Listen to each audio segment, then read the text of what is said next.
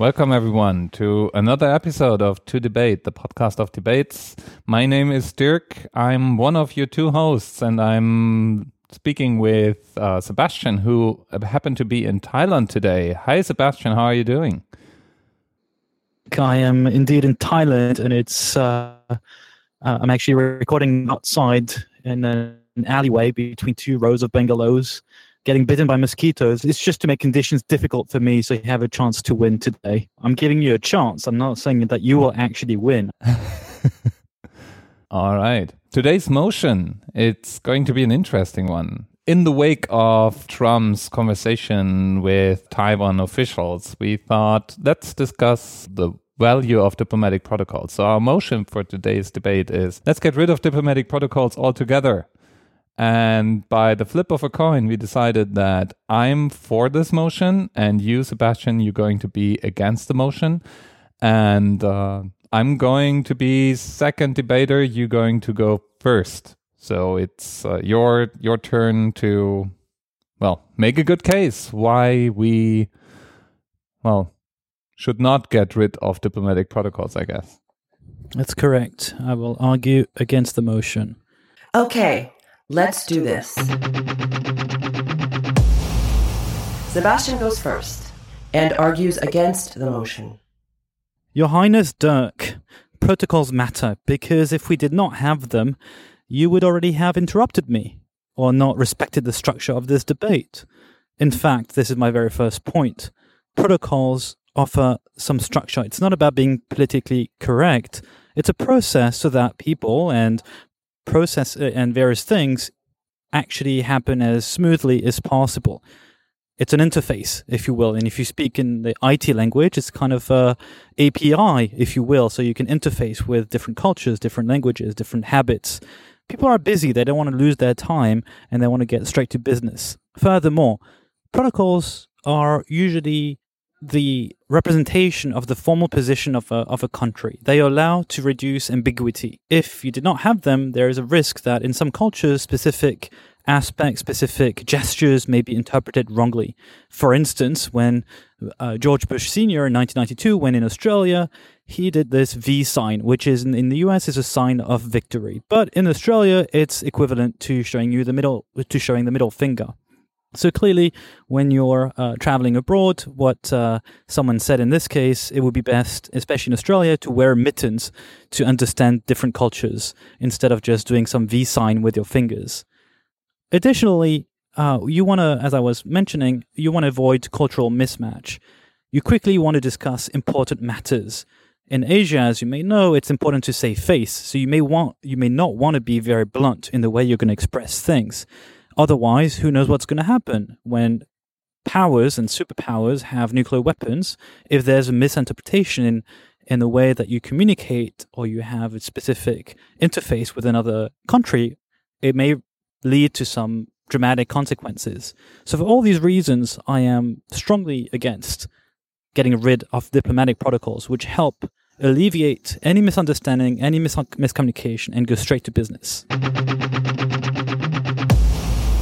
Now, it's Dirk's turn. Let's hear his argument.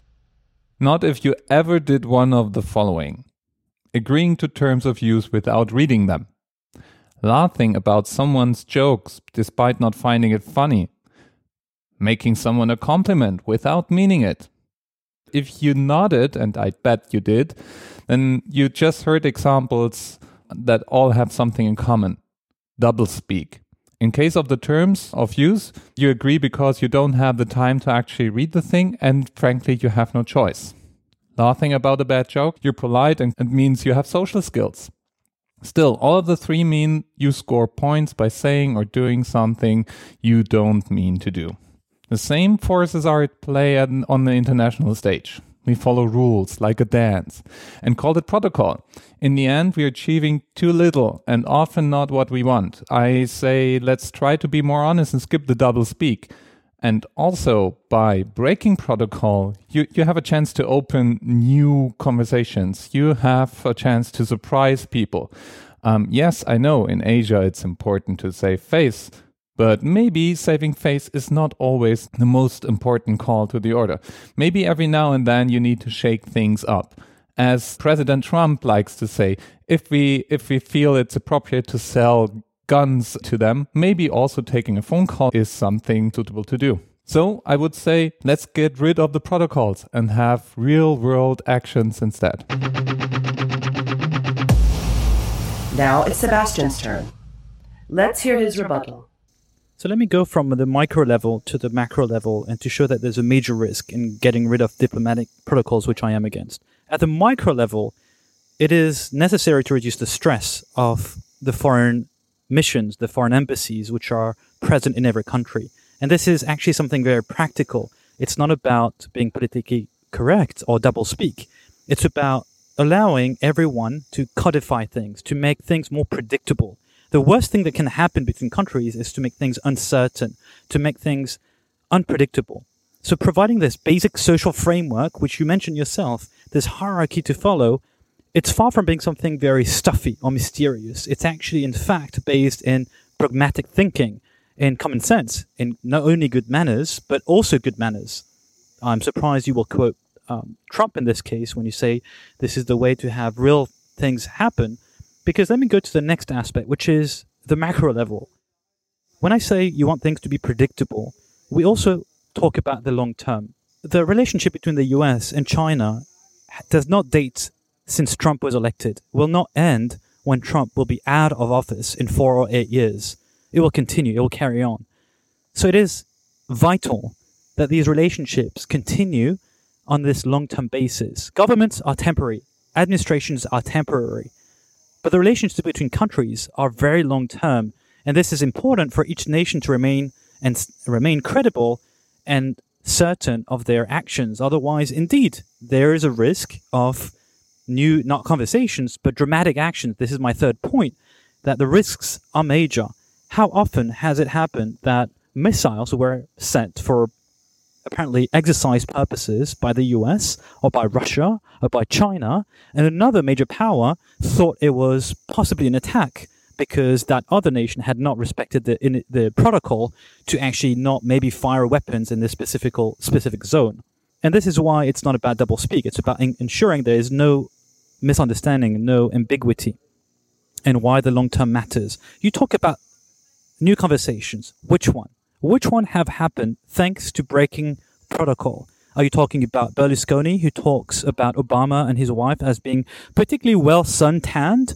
Are you talking about Cameron when he displays poppies on his jacket in China, which reminds the Chinese of the Opium Wars in the 19th century, which they have lost? And actually, the Chinese have asked the British delegation to remove the poppies from jackets. And do you know what the British did? They refused. This is what you talk about, opening new conversations and sparking new actions. I am sorry, no. And finally, my last point here is you cannot get rid of diplomatic protocols because that cannot be enforced. Who, according to which supranational law will you edict that rule by which protocols have to be gotten rid of? In fact, this will not work because Chinese or Asians or specific countries will still expect them. So if Trump gets rid of them, the other party will not get rid of them. Next up, Dirk. Well, I quoted Trump because he was the trigger to our debate. But you point to a larger scheme, and you point to something that's, in fact, one of my counter-arguments. You mentioned all the things that nation-states expect and cultures expect in terms of behavior. That has two downsides. One, diplomatic protocol sometimes even is assumed as being as close to actual laws as it can be, and it's fixing systems and power structures. So by breaking protocol, by not complying with it, you also express a certain flexibility, you enforce the negotiation of new rules, and come on, really? You say we were close to a nuclear war because people did breach protocol and stationed weapons on the wrong places in the wrong time and shot on the wrong time? If really protocol makes a difference between war and not war, then maybe we have even the more reason to look at protocols more closely. Second thing, if protocols like, I don't know, the seating orders at a states dinner really decide over the quality of the relationships we have, maybe there's something gone out of hand. Maybe there's something that we need to look closer to, because we actually want to talk about issues and not about the imagery on jackets or the order in which people are seated or the order in which people are greeted. It's having way too much weight. Third argument, diplomatic protocols are maintained by diplomats. This is a whole system created in times where travel took days, if not weeks, and where it was not possible to consult the sovereign or another state to interact directly. Today we have something crazy, the internet, and we have something even more crazy, air travel. So it puts our officials, even our states leaders, within reach on a moment's notice. So if someone is offended by something someone else is doing, saying, or stating, they can just give each other a call. And I think protocols are, at least to a large extent, out of a time where this was not possible at such an easy pace in such a short time.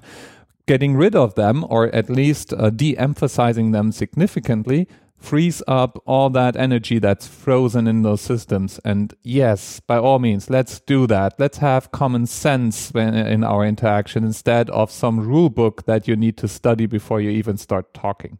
Last not least, sometimes protocols are even causing their own problems. If all of a sudden we have arguments over something that may or may not have been protocol, maybe breaking it forces a rethinking. For instance, let's go back to Trump in that case. I don't like the guy, but one thing for sure has been happening. People start discussing the relationship between the States, China, and Taiwan. And that's not necessarily a bad outcome. Final statements. We're recording this just before Christmas, Dirk. And as you know, around Christmas, people actually sit around to have dinner. And people who listen to our podcast may also experience this problem, indeed the seating arrangement. So you may not like it, but it is actually a question everyone faces themselves when they have to sit for dinner. Why not make it easier? You have a protocol, you go more quickly to business, let's go to the meat of the discussion without any pun. The puppies. You say this should not be a problem, at least should not be a reason for war or not war. But the thing is, you yourself in your corner cannot decide this on behalf of others. You are being arrogant here by deciding that the Chinese cannot be offended. I'd like them not to be offended, but they are. And this is why we should understand that we need that interface, just like you have APIs in the IT language, which allow you to work with different piece of technology. You can't decide what the other piece of technology will do on its own, but you can interface with it.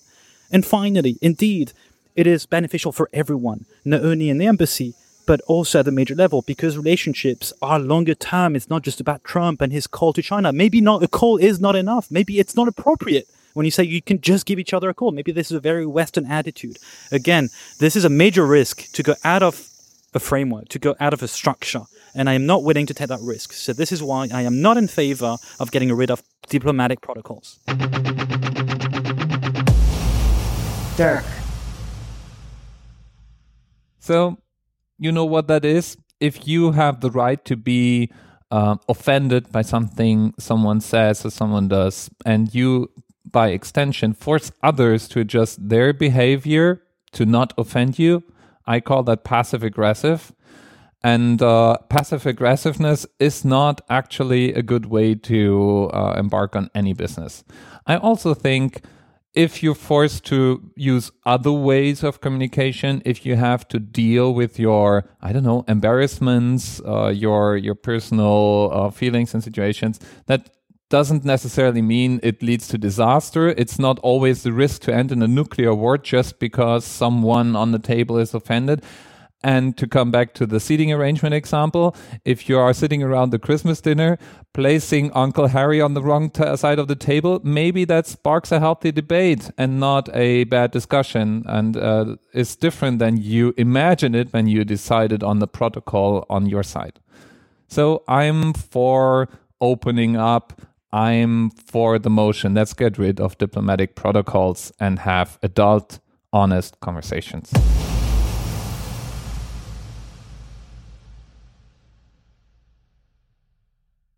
Thank you for listening. As usual, you can leave us your comments on our various social media channels. We have a Facebook group, which is open, so you can add additional arguments we may not have used or debate on that very motion we just debated upon. Don't forget to vote. Also, if we have convinced you, go to our website. You'll find those little thumbs up, thumbs down, where you can vote whether you were convinced. Thanks for listening.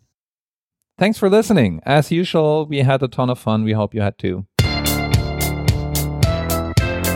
I'm sorry, I don't want to have Uncle Harry sitting next to me. It's going to be a nuclear war if you do that, Dirk. Uncle Harry next to you. I'm not accepting it.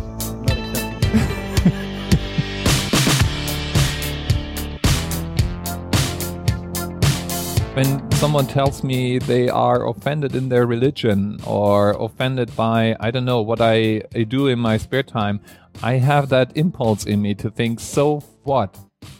It's by just demanding that you are following a certain code to make it easier for me, I'm actually I'm forcing myself on you. I completely agree with you. Actually, when I submitted this debate, for me, my natural inclination is to get rid of any political correctness, because for me, this is what it was about. Exactly what you were mentioning. I remember some issues between the French president and the Queen of England, and that kind of stuff. Right? And like, what? Why are we even talking about this? This is so ridiculous. So that's why I did my little research for this exercise, which I'm not sure has completely changed my own opinion. I don't know, but I found that there was deeper value in it. Anyway, but certainly you gave me the wrong example with a sitting arrangement, because that clearly does upset me. I don't want to sit next to specific people. So yeah, but I also want to have I like to make that call myself. So it's I don't want to have anyone deciding over seating arrangements.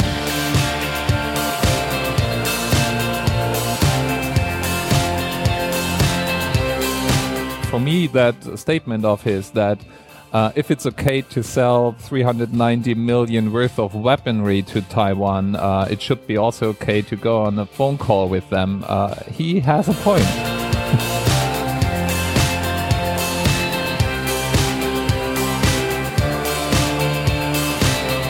I'm trying not to be killed by mosquitoes in the way during the debate. Yeah, well, I need to try and be actually to hold my timer in my hand, my microphone in my other hand, and somehow with my mouth speak and hold my pen so I jot down my notes, which are on 3 pieces of paper. So it's going to be fun. Okay.